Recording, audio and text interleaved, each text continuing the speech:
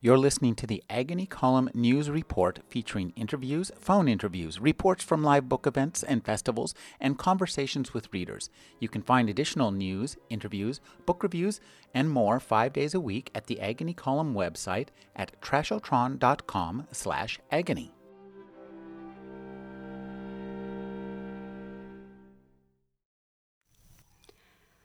For the record, I was homeschooled for hippie reasons, not God reasons. And it wasn't even full hippie. There was no communal family and an ashram sort of thing, which is so disappointing.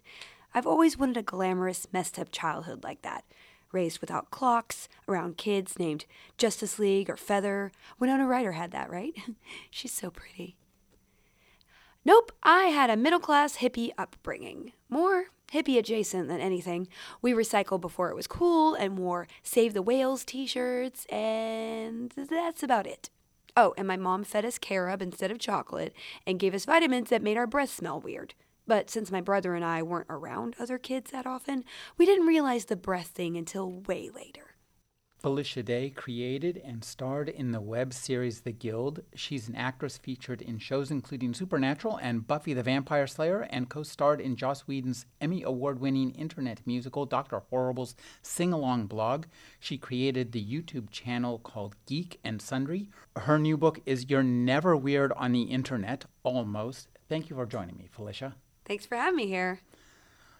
You tell so many wonderful stories about your upbringing, homeschooling, girl genius, violin player and math prodigy, early online adapter, actress, the online world, Gamergate, and it's so engaging, and yet underneath all that is a really interesting cultural story about how human society and human community are being transformed by technology.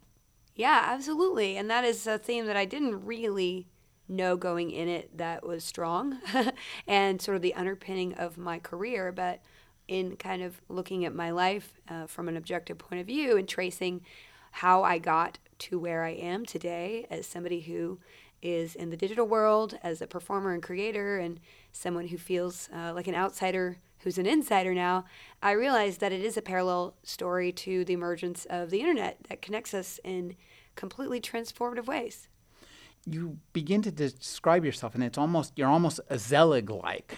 I think it's like you say, but do I look a little familiar, like a girlfriend of one of your cousins? And I think that kind of chameleonic quality has really helped you, and I think that's one of the core aspects of who you are, that gives you both your creative ability and your communal abilities. Yeah, I am unclassifiable in a lot of ways, and I think that's helped me in a lot of ways, in that I, am as searching always for creative inspiration in many different areas as anything, and also not being able to fit in as one thing has kept me on the prowl, so to speak, and always looking for opportunity to be innovative and discover about myself and about the world. You're used to telling stories, and you're used to telling them in digital medium, in film, and on the internet, and just to your friends via Twitter and all the social media. Writing a book is a different form of storytelling, and also you're telling a different kind of story than you've ever told about yourself. How did you approach that?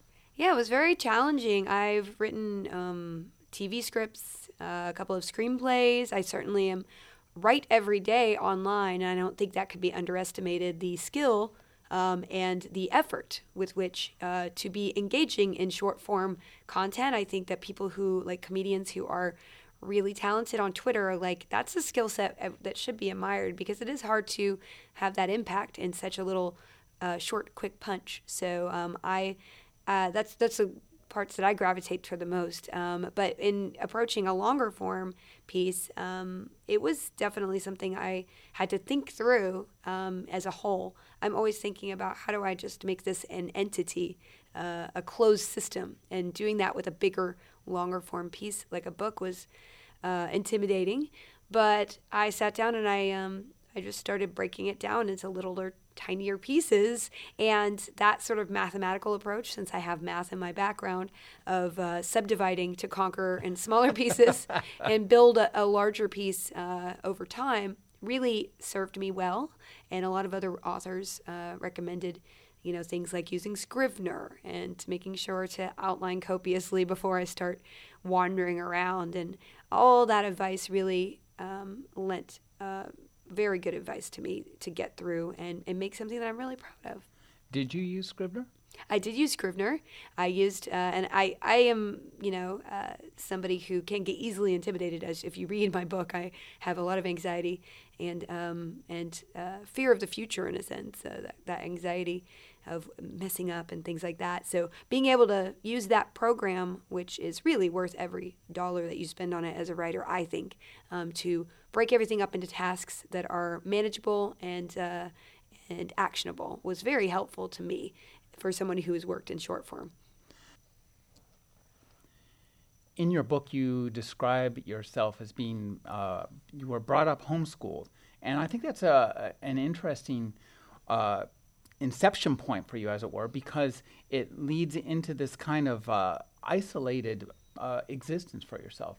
And when your parents made that decision, they obviously didn't ask you, but how did you feel about it? Did you think, oh my gosh, I'm missing out on all this great stuff?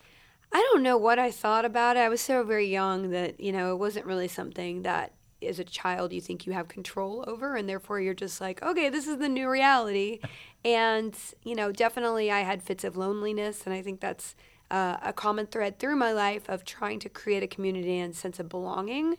And that when technology entered my life a couple years into that homeschooling, and I could reach out to other humans through that vehicle, that really was what solidified who I am today, using technology to connect. And it definitely came out of that sort of sense of being isolated and sort of kept in a bubble.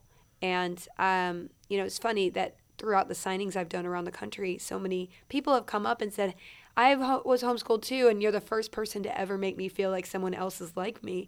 And it's so funny because if you do have that upbringing, I think there are a lot of advantages to it because you become your own person in a much more unique way.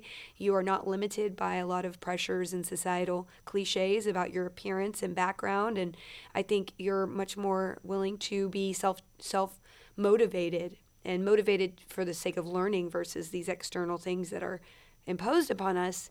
But at the same time, there will always be a sense of hidden loneliness because you aren't kind of dropped into this gang of other children that you have to spend all day with. So, I think it was an interesting choice, and I would not change it for the world. But there are benefits, and there were things that were not so great about it as well. This book is also a really interesting examination of how we create our identities and how they're created for us by external circumstances. And I think that's a theme that's really clear in this book. And as you wrote the book, did you find yourself becoming yet another person and by examining how you'd become who you were before? That's a really great question. No one has asked me, but you're absolutely right. That is a discovery. I am a much more functional person having written this book, and I never would have thought that, but I think anybody who can back up and look at their life in an objective way, in a way that you're examining the twists and turns and incidents in your life and adding up how the equation of yourself in a way, A plus B plus C plus D E F G equals me in a way. And if you could do that and approach it to be helpful to other people, that allows you to kind of get your emotional self out of the way and look at the math of yourself and see, this is who I am, why I am the way I am. And I'm a much more functional, centered person because of the journey of making my story useful to others. You described yourself as looking at yourself objectively. Did that come easily or naturally, or was it a struggle?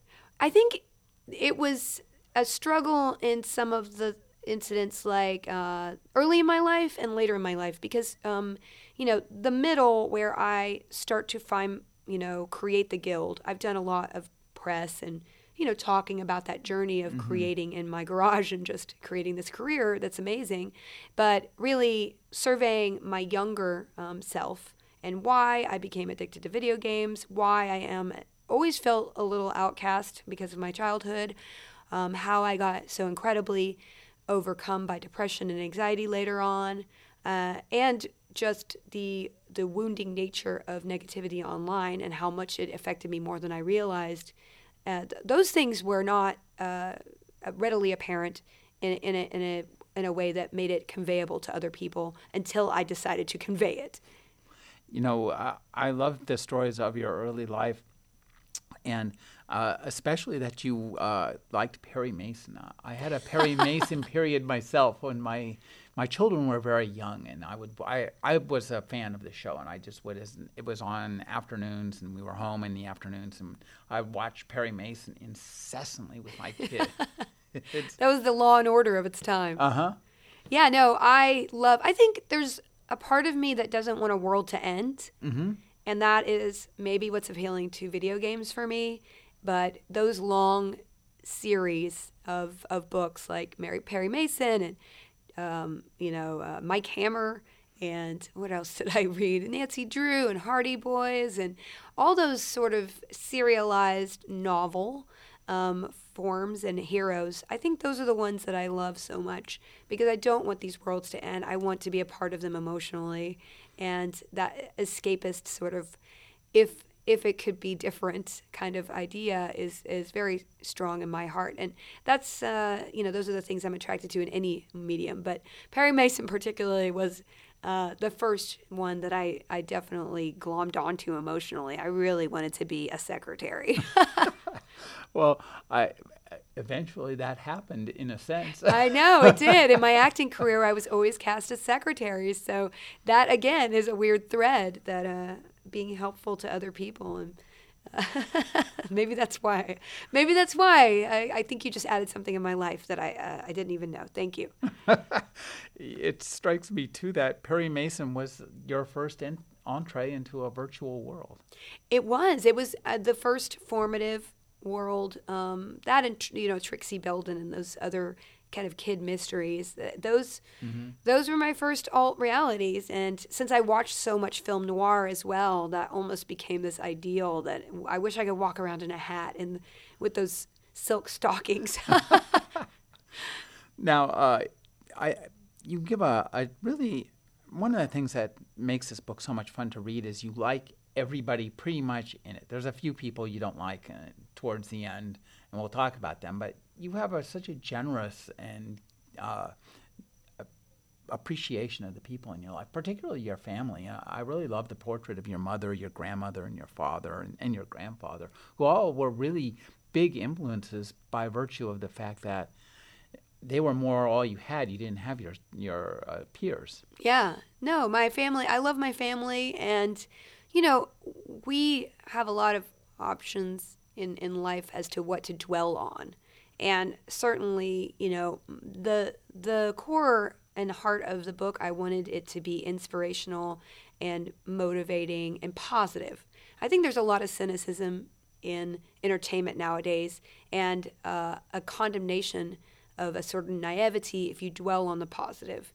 And I don't think that actually helps us as people. I see a lot online where people feed negative emotions into each other, and it leads just to unhappiness and sort of a rot in oneself. And although I don't have a ton of negative things I could say, I certainly could have portrayed my, some of the more lonely aspects of my childhood more. But really, the overwhelming, idea of it is that I am helped and guided by the people around me. I am better by the people in my life, adding to it and expanding the way I see other people and empathizing with them. And I think that's something we could all have in our heart, that if we look at our expression of ourselves as something to affect other people, I certainly want to affect people in a positive and more open way than negative. Well, this is, I think, this book is a great book. It's a book about the transformative power, the positive transformative nature of technology in the hands. It's all a tool. It's what you do with it. You use a hammer to build a house, or like Maxwell Silver. Yeah, it's true. Yeah, absolutely. And I do I guess, the Pollyanna view of the internet is not universal in here, but it is because that's my experience. I was able in my life to always feel enriched and connected and belonging through technology. And that really is what the best of the internet can do. And I think there is negativity and there is, toxicity. And that's the same as real life. And the more that we transform our online life to be bigger and bigger portion of our existence, the more we need to be careful what we define as our online space and our patterns of behavior and the things we let into our life online. And there are so many wonderful tools to express yourself and be a pure form of yourself online. And I think that's what I would love to encourage people to focus on. That's, I think, what this book does incredibly well. And one of the reasons it does it, and one of the ways it does it, is your portrayal of how you experience the internet. And you really came of age in a real sweet spot for the internet because you were adolescent when the internet was adolescent, essentially. So what was your very first experience with a computer? Was that the Compaq? It was a Compaq portable thing. Yeah, I have a picture of a computer like the one that my parents had, and it was as big as a table, and it was a quote-unquote laptop, and it had a maybe, 5-inch screen on it that was only green and black, and my mother would insert her 5 1/4 floppy disk and play Infocom games, which were text-based adventures, essentially interactive novels as game. And I would sit on her lap and watch it at like age 6 or 7, and I would marvel at the fact that you had agency with a story through a game. And I thought that was a beautiful thing, and it made me, especially being isolated, not having a lot of agency to go places as a child, that was always something that I saw as another world to be free, another world to find myself. And, the more we got our own computer, my brother and we played games through that, and always had this idea that you could log on with this modem thing, which we had back then to dial up through the phone lines and connect with other people. I would just be an early adopter on every step of that because it was such a formative part of my life. Well, you talked about the agency of story, and I think that's one of the real powers. I mean, humans define themselves as stories. If I ask you who you are, here it is. You tell a story. And I think sitting in front of that computer and seeing the story unfold in words and seeing your mother interact with that, just as you described that experience, that's a super pure and powerful experience of just raw story. Yeah. No, and as children, you want to be wandering yourself by yourself. You want to have your own individuality take over and feel capable and have agency. And even if you're in school as a child, you don't necessarily have agency, except if you're imagining and you're creating your own worlds or living in others. And that's where other people's stories are so important to us, to enrich us and allow us to create our own stories through their stories. And certainly gaming is a form of entertainment that I think is not appreciated from a storytelling aspect enough, because it is transformative in that you're not passively engaging with a story of somebody else. You're actively engaging. It allows you to, and I hadn't even thought about it until, again, you just said it. In a sense, when you involve yourself in a game, you become an actor or actress. Yeah, and it's not like you have full agency, although some games do have very open world, and you feel a lot more agency, like Skyrim or even Grand Theft Auto. These games are, I'm wandering around and I have certain tasks that I could do, or I could just ride my horse. And there is a sense of freedom, and I think in a very long-term view, that kind of agency and freedom of story is going to just increase more and more in our lives as gamification and online participation and projection of ourselves increases with technology. I mean, if you have a VR, goggles on, you can truly be somewhere else. You can be another person in another world and have immense agency. I don't know if humans will be able to resist that kind of technology creatively or just as an actor in a sense, because you're right, you are an actor. And the other aspect which you bring up is, of course, the addiction to these games. And for you, this your first experience of games is so charming and so interesting in terms of learning to interact with other people. Tell us about your three-way cell phone friendship with these guys. This is just so sweet and interesting. Yeah, no, I got this online service called Prodigy, which allowed me and my brother to log on very early. This was like 90, I don't know, 3 and 4, early 90s. And it was an unlimited log on. So you could pay a flat fee and log on and use the bulletin boards and the games and the message and news as much as you want. And that was really a revolution, because before it was kind of a dollar per hour situation. So you didn't have the freedom to really be on there all the time.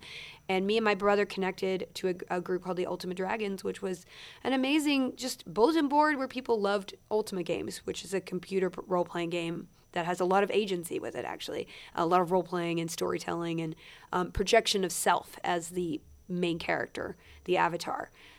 So I was addicted to these games, and the fact that I could celebrate those games with other people who knew what I was talking about was just a freedom and joy that I could never displace. And certain people around my age, boys, who were close to my age and had my same interests, we started talking on the phone and developing really deep friendships. And that led to kind of like crushes, which led to an in-game meetup with my mom taking me there, which led to my first kiss in a parking lot, which was not the best experience. It's so funny the way you describe that. You have a lot of fun with your stories about yourself. You have a great, and let me mention here too, a key tool and joy about this book is your prose style, which is very lighthearted and really easy to read. Thank you for that. I actually worked very hard on that. You know, it was 16 months to do the draft, and because I took it very seriously, and I'm a reader, so I wanted this to really be something I could stand up and say, this is literally all of me in a sense. And I would go back and read aloud all the passages to make sure that it flowed in the mind as well as the heart in a sense. And I think that's, a lot of people really love the audiobook because I perform it, because I practiced it in a sense. Wow. Because I wanted to make sure that as an actor, sometimes you get dialogue and you can't deliver it because on the page it reads very well, but out of the mouth it is impossible. Mm-hmm. So that was the last step, the last sniff test of all my writing. So thank you for saying that. I wanted it to tumble just like the way I talk, which is a little too fast. Well, I think that's good as a reader, because we just want to keep reading and immersing ourselves in your world. And that's an interesting kind of experience, because as we're immersing ourselves in your world, you're immersing yourself in your own world, and from a kind of a distance. And you do a good job of like describing what it is to how you slowly come into this vision of yourself and learn to talk with other people. And I think one of the things that you allude to a few times, but I don't know if you ever specifically mention it, is something called imposter syndrome. Mm-hmm. And I think that this is a natural outgrowth of of forming your identity online, because there's always this kind of suspicion that maybe I'm not really good enough, or maybe I'm not really me. That's interesting. Yeah, definitely I experienced that quite a bit, in that being outside of it, you can control your outer appearance quite a lot online. You can craft yourself in a way. You and I'm not. You make a fun hat for your gnome self. Yeah, exactly. I make a fun. Yeah, and you are, and you know, being so attracted to building a character and identity. And really being in a vacuum, so that you don't. I think a lot of our identity is formed as a reflection of what other people's expectations are from us in unconscious ways. And growing up in a vacuum, I never had those pressures to sort of, sculpt who I am. So maybe that's why I'm an actor, because I do enjoy being given a set of circumstances and acting under it. And the online world, where I can, pump up sort of like some of the positive things and in my life. And that sense of being an imposter, that who am I to say that I'm important to talk to, because being scrutinized is a little bit intimidating for me. So it's an interesting thing to bring up, and I guess I want to mash it around in my head a little bit to connect the two dots. But certainly the online world allows you to be who you are on the inside authentically without the pressures of other people sort of baking you in a certain, I think of it like a Jell-O mold. A lot of the times the way that we look on the outside influences the way people treat us, like our race, our gender, our age. And the online world allows you to kind of make that Jell-O mold a little bit different to what you want it to be versus what everyone else is pressing you to be.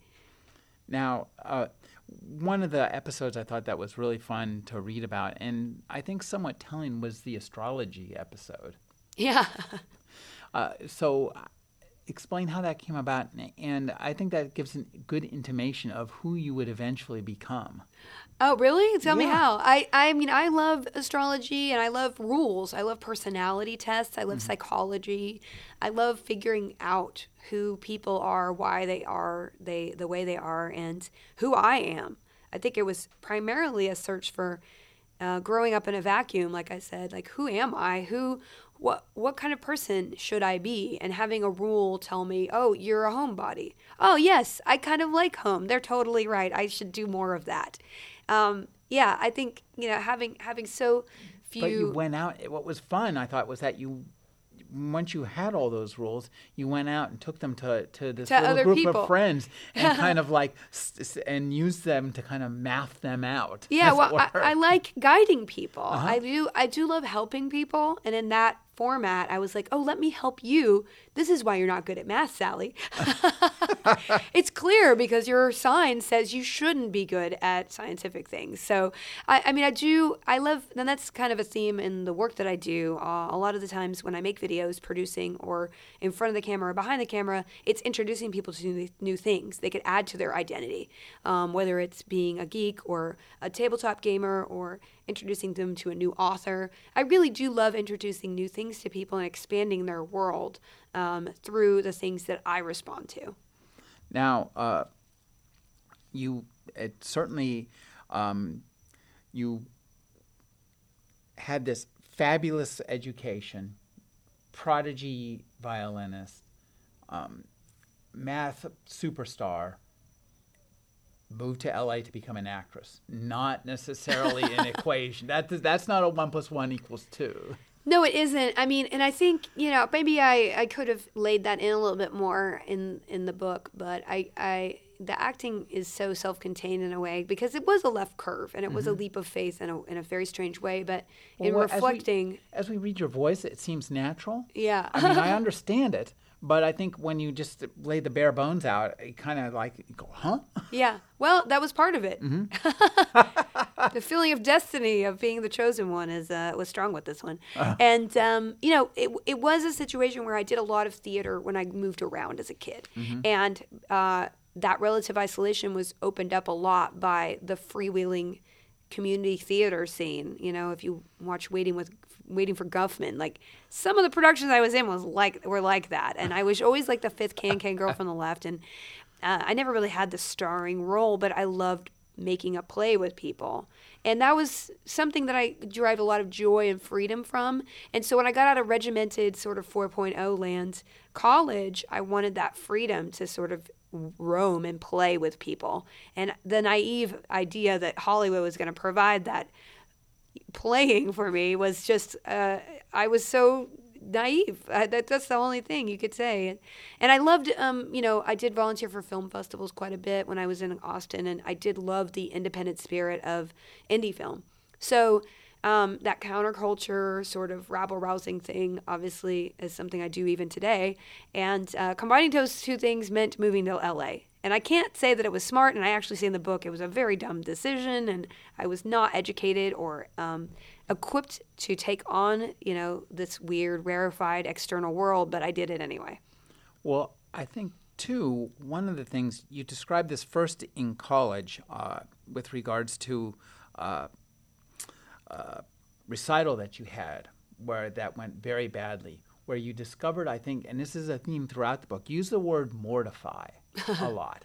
And I think in this book, one of the things we come to understand is the positive power of embarrassment. which is an emotion that I really am interested in. And I think that you do a great job of exploring that throughout this book. Yeah, I feel shame quite often. So I feel shame even, when I go, sometimes I'll interact with someone and I'll just be so mortified. And I think it's because not having a ton of social interactions, I didn't mess up enough when I was a kid.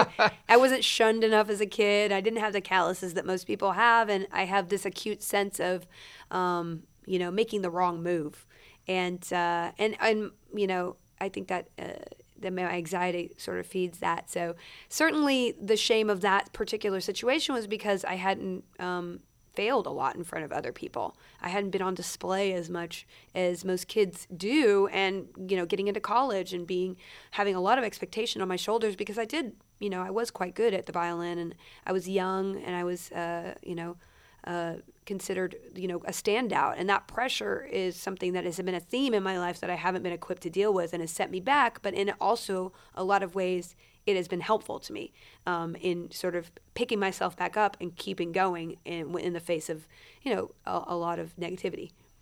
Now, once you got to LA, but you did get work eventually, and you started to do pretty good, but you also picked up an interesting habit returning to the days of your youth when your brother introduced you to crack. I mean, World of Warcraft. Yes. It's I guess the internet's version of crack. Yeah, and I do in my book try to create that door opening to people who've never been a gamer to understand what it is physically and why someone would be into it. Because I think gaming is this weird sort of cliche closed system that a lot of people externally don't understand. And I wanted people to understand why it was beautiful for me, why there are problems sometimes, and why it might be something to explore, or at least not judge in a very traditional way throughout. And my brother introduced me to this game, and it's, a place where millions of people online around the world log on and have an avatar of themselves and kill monsters together and chat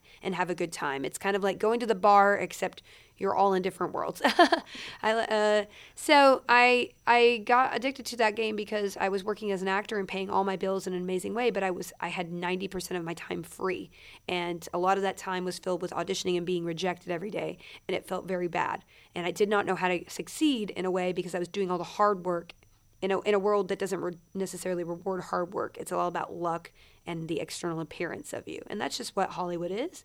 And it was something I couldn't crack. And after several years, I was upset and depressed about it. And instead of kind of deal with that and add something, a little bit more long-term to my toolbox, like a skill, I decided to play World of Warcraft, which is a skill. I was very good. I was a very good warlock. And I would play as a hobby. And the unhappier I got, the more and more I played because I used it as a Band-Aid on my life. But I think also, as you said, it was a skill for you. And I think one of the things that you experienced in there was the power of story and the power of creating a story in a world that's not our world. Yeah, absolutely. I mean, you live the story that is laid out for you, the map of it in the game, the quests that you're assigned, the lore that's involved in the world, the look of it, and then you have the story of your friends online. The story of how this person always does, this thing in a fight, or this person is always talking about their boyfriend, so there are multiple stories going on, and your communal world with this group of friends in this other world, and it's a very attractive, awesome thing if you use it in moderation. I don't think there should be any shame to saying that's where I spend my time with my friends versus offline. I think it's when.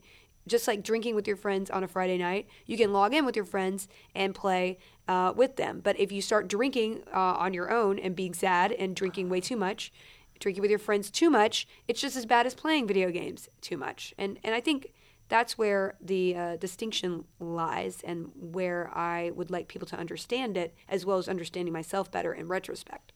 Well, I think that as you explore this in print, and I think that it's very interesting to me that you decided to write a book about yourself as opposed to, do an online series about yourself. I mean, it's almost as if, it's like making a classical music opera about a rock band.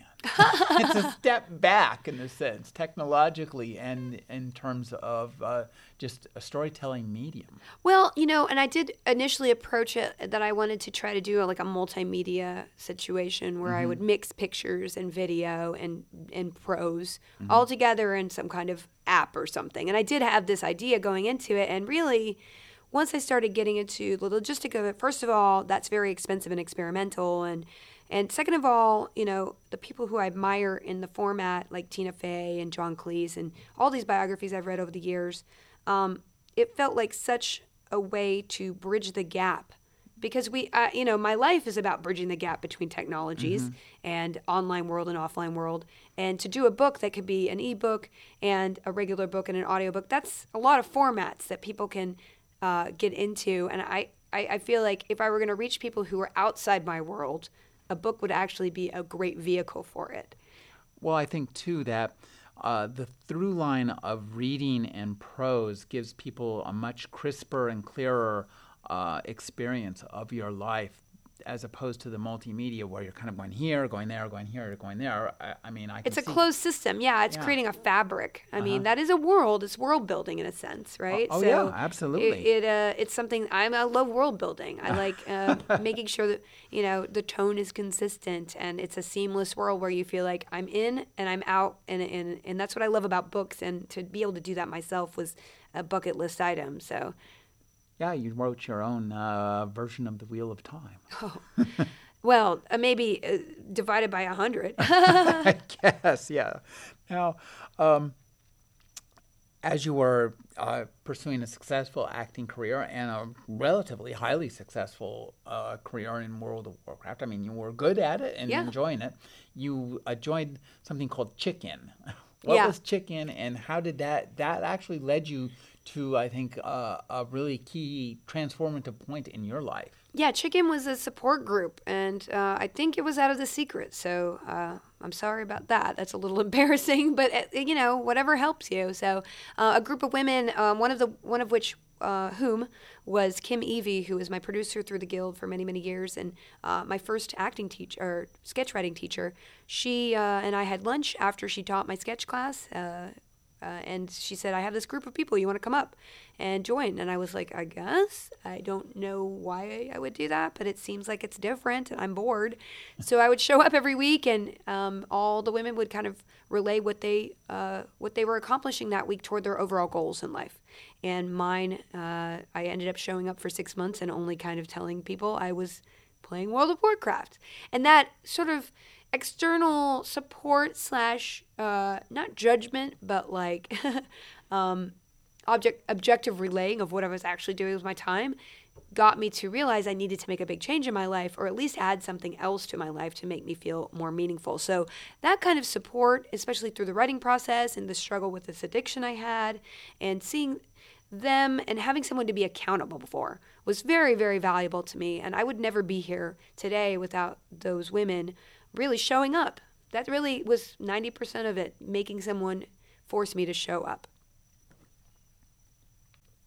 As you were showing up at Chicken, you began to have some ideas for doing something for the web. So you had this, and I want to kind of ratchet back a little bit, because you do describe, I think, a really powerful, transformative moment when you first looked at a browser. I mean, this is a huge thing.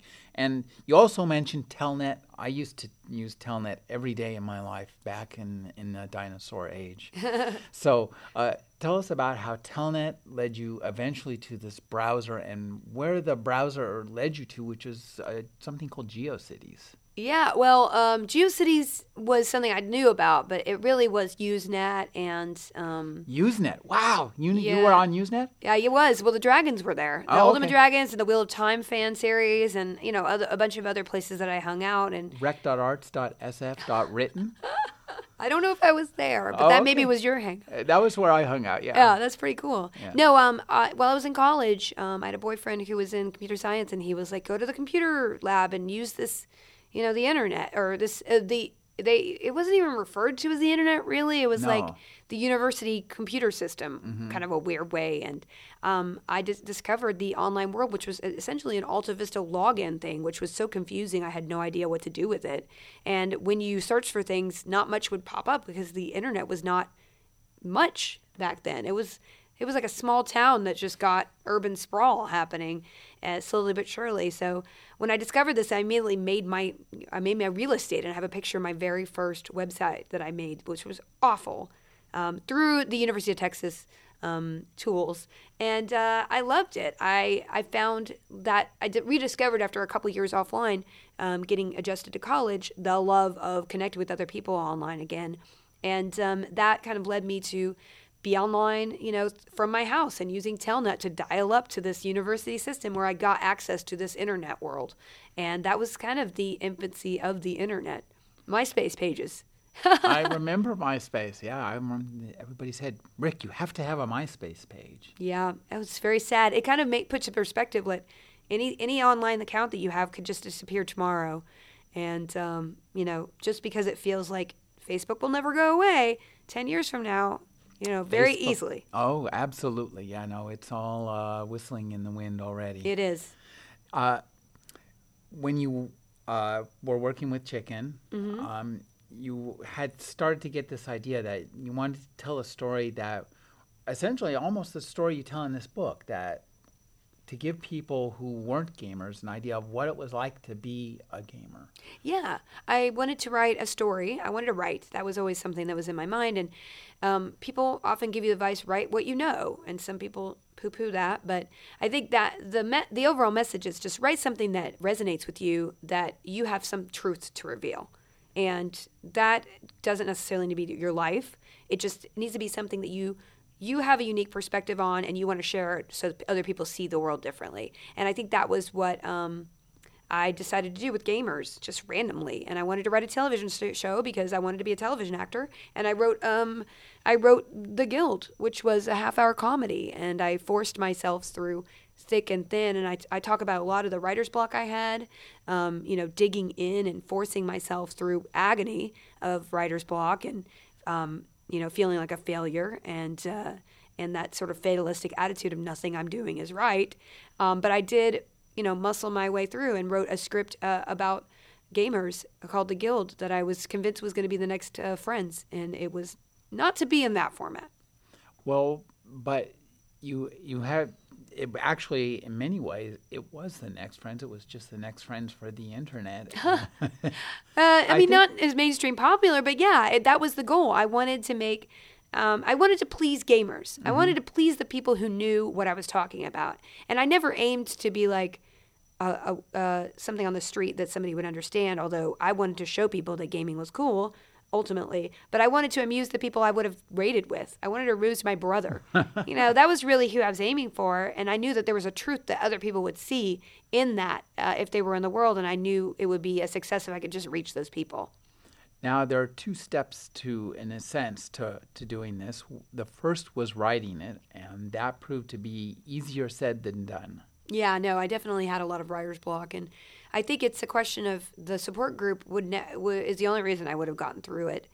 And I think, especially if you're not trained to know that the process is a long one and that you are not going to immaculately conceive a perfect draft the minute you put your finger on a keyboard, that it is a hard thing to take on. And I think, I hope that people reading the book are encouraged that no one is someone who just puts the perfect draft down on paper immediately.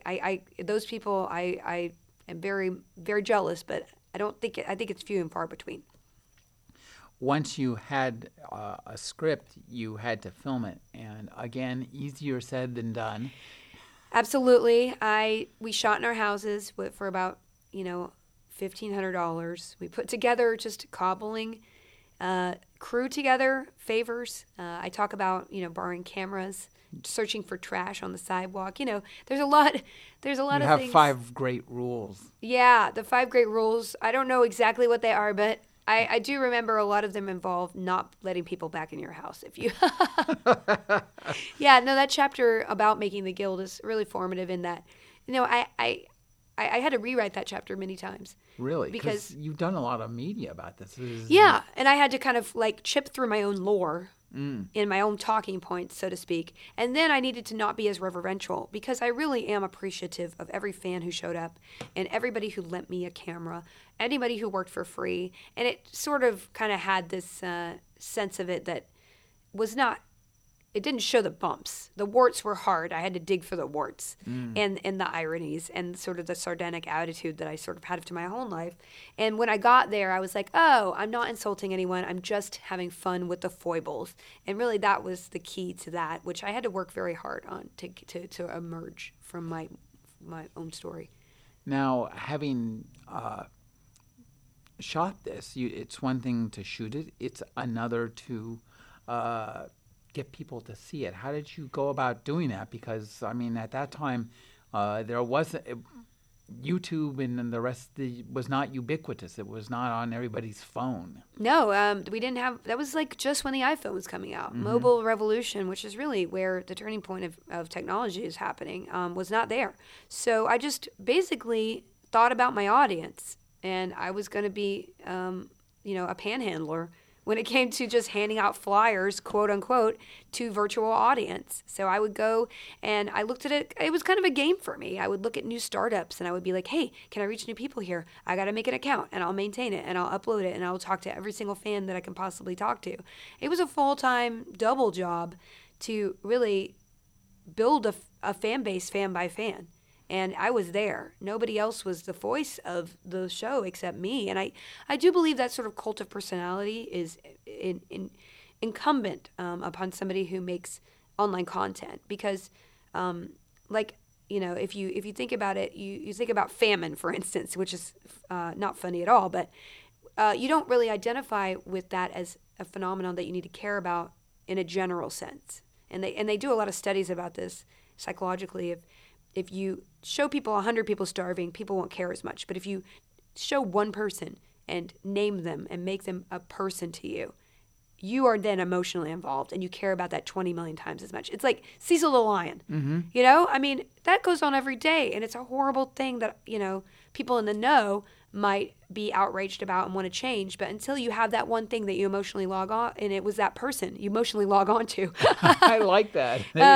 Yeah, then people want to do something about it. But it was not if it didn't exist. And I think that's really the key to online world, making that, being a person. And that was what I did with the Guild. And, so over the months and getting people to care about the show, that was really the task at hand. And I did it because I love my show so much. Well, I think that one of your talents is not just writing the show, acting in the show. As you say, you're a master of PR or mistress of PR, as it were.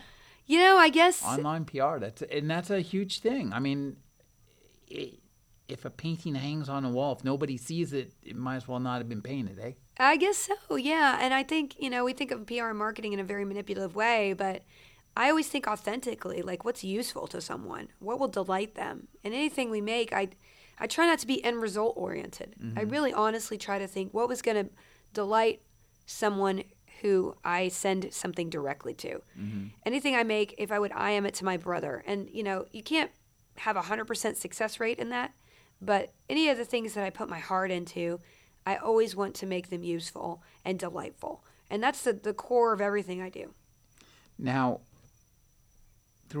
as a result of all this, you have become kind of a spokesperson for a whole generation of women online. I mean, and that's natural. Yeah, I guess. I never approached it as a woman issue. I just approached it as, here I am. I'm a little bit weird, but I'm proud of all the weirdnesses. And that's where I got the title of the book because, the genderification of me is kind of an external thing. I mean, I am who I am and I happen to be a woman. And the fact that frees other women to be themselves is awesome. The fact that it frees men to be themselves as well is super important to me too. I think we have a lot of boundaries between us based on the cliches put on us that we then impose on other people, especially based on our outward appearance, about the way we have been born. And there's no reason to limit ourselves like that. So I always, I talk about in my book that I never was like a woman gamer or a girl gamer. I am a gamer, and I happen to be a girl. And I'm at the table regardless of who else is around me. And I think that sense of transcending and jumping over other people's expectations is something I want to encourage in everybody, because we are limited only by the way we see ourselves and the way other people see us. So I am very grateful to be somebody who represents women, but I want to represent individuality first and foremost. You embrace in this book and in your life the transformative nature of technology to take us beyond our own gender. Yeah, and I think that is a beautiful thing, and I think if you look at cultures and societies, I love world building, and a part of world building is the way that people behave and what society or what other societies tell people they are and should be. And if you look at different cultures, being a woman in this country is different from being a woman in France or a woman in Afghanistan or a woman in Japan or a man in any of those countries. We are told a lot of gender stereotypes and mindsets that they are malleable. There are more malleable things in this world than we realize, and we are brought up with a given set of circumstance that aren't inviolate. And I think the online world gives us the opportunity to take those rules and break them, because they are, in fact, completely arbitrary. So if I could free people from feeling like they are an outsider or abandoning something because a rule has told them they shouldn't be that thing, that is the victory that I want to empower people to embrace. In this book, you deal with an online controversy called Gamergate. For those who are outside that world, what was it, and what was your part in it? So that chapter is something that I actually wrote before the incident that we all called Gamergate happened. Really? I had a chapter about negativity online, and most of that chapter was including in it I talk about a country music video that basically sparked an online hate group to attack me, especially around my gender and gaming. And, subtle things over the years, because there is an underbelly of gaming that makes people feel other and is a little bit hostile. And it is not the majority of gaming at all, but it is a vocal minority. And it has been increasingly vocal as gaming has expanded and more women have said, hey, I really do like gaming in a more public way, or discovered gaming and just come into it. And I think the traditional sort of homogeneity of mostly guys being the foremost voice and infrastructure of gaming, some people rebelled against those new people coming in. So there have been like sort of, and I talk about this in my book, like the hatred is not new. What was new is this incident where a man who was had a girlfriend who was a game developer, and she basically made very liberal, sort of progressive games, and he spilled their whole breakup online, and it was a very hateful incident and led to a mob attacking her and shaming her. And it's a virtual version of a pitchforks. And out of that morphed a movement that was tangential in that it was about quote unquote ethics in journalism, because one of the allegations against her was not true was that she slept with reviewers to get good reviews, and it was not accurate, but that was the lore that was around the incident. And so a splinter group sort of formed, and I can't even explain it, and I'm sure some people will make better books on this than that, but there was just an incident where a whole movement started attacking all gaming journalists, women in who would stand up against it. And it was a very toxic, terrible atmosphere that took over gaming in a weird sort of flood. And it was and it was not good. And my part in it is that I stayed silent about it, except for sort of being on the proximity of it, because I was afraid of being attacked. And I had already had an incident, I talk about this in my book, where people had shown up to my house the year before, the people who I believed were the core of the attacks on this woman, spawning this Gamergate thing. So it's this weird amorphous thing that, in result, you have people afraid to speak up because they don't want to be attacked and made vulnerable and have their personal lives sort of on display in an unsafe way. And I spoke up eventually because I was ashamed of not speaking up. And I was seeing my patterns of behavior and interaction with the world of gaming influenced in a negative way. And I was angry about that because unconsciously I had started to separate myself from gaming because I didn't want to be either attacked by these bad players or just I felt like I wasn't belonging anymore. And that was sad for me. So I spoke up and I got attacked, naturally got attacked by some of the, the worst people because they had that ammunition already ready. And everyone, it became a big media thing. And it's not something I want to hang my identity on at all. Gaming to me is a beautiful thing, and it brings people together. And the fact that, that basically is now an anchor to my reputation in gaming is not great for me. But I certainly speaking up, was something I felt incumbent upon doing because I do represent gamers and women gamers in particular. And my remaining silent just was out of the negative aspect was no good for me or anybody else who actually needed that support. So, it's the chapter's very honest in what happened to me personally and my perspective on everything. And I hope that out of that, people are not driven away by gaming. I hope that they know that gaming, the vast majority of gamers are inclusive, and it is a community, and it is a wonderful hobby that can have a positive force in your life. So, well, I think too, what that brings out is that anywhere on the internet, if you care to see a preview of the end of civilization, simply look to the comments.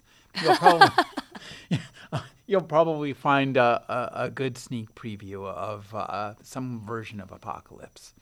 Yes, and I think it's a sad testament in the darker side of the Pollyanna view that I have of, and Pollyanna not in a disparaging way, just the positive view, that proactive negativity is always present in our society. It just happens to be stronger in anonymity, with the cloak of anonymity, because as great as the internet can make you feel like you belong, if you're odd, you can also make you feel you belong if you are odd in a negative way. Well, I think what the power of this book is that when we're done reading this book, is that we feel this is a great and positive place to be, where it offers yet another outlet for our creativity. And I think that that's the takeaway, as it were, from this book, is that we have in the internet, we've created a transformative technology that allows us to recreate ourselves and recreate our worlds, and that allows everybody to have the access to the tools of world building, not just science fiction authors. Yeah, absolutely. It really is. And, I hope that the internet is sprawling and messy enough that corporations can't completely contain it one day. And because really the gatekeepers who tell us what the rules are can be proven wrong every day on the internet. So I guess I'm always a rebel and wanting to break people's rules because rules are arbitrary.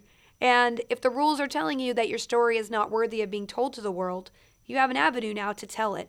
And you might not get the broadcast that big media companies can give you, but you may affect one person. And if your worldview affects one other person, that is a victory of creativity. You managed to parlay the Guild into Geek and Sundry. What exactly is Geek and Sundry, and where is it going now? Geek and Sundry is a company that I created 3 years ago with YouTube.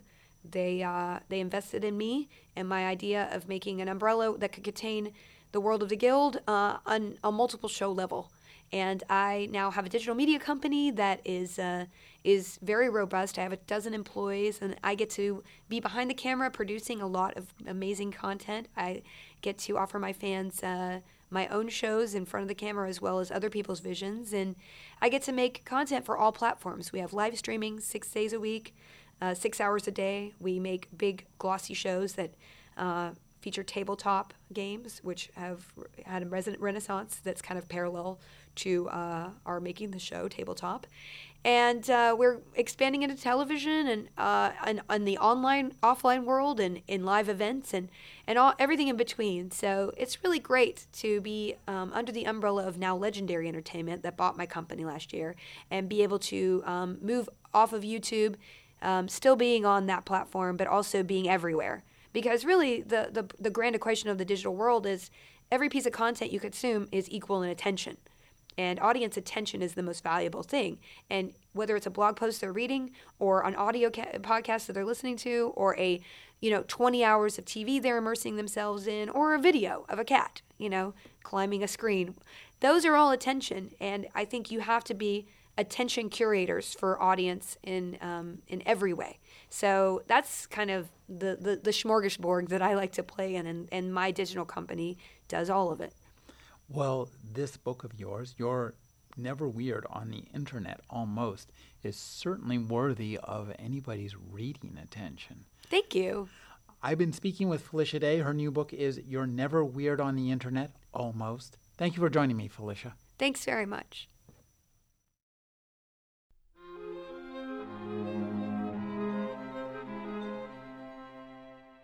You're listening to the Agony Column News Report featuring interviews, phone interviews, reports from live book events and festivals, and conversations with readers. You can find additional news, interviews, book reviews, and more 5 days a week at the Agony Column website at trashotron.com/agony.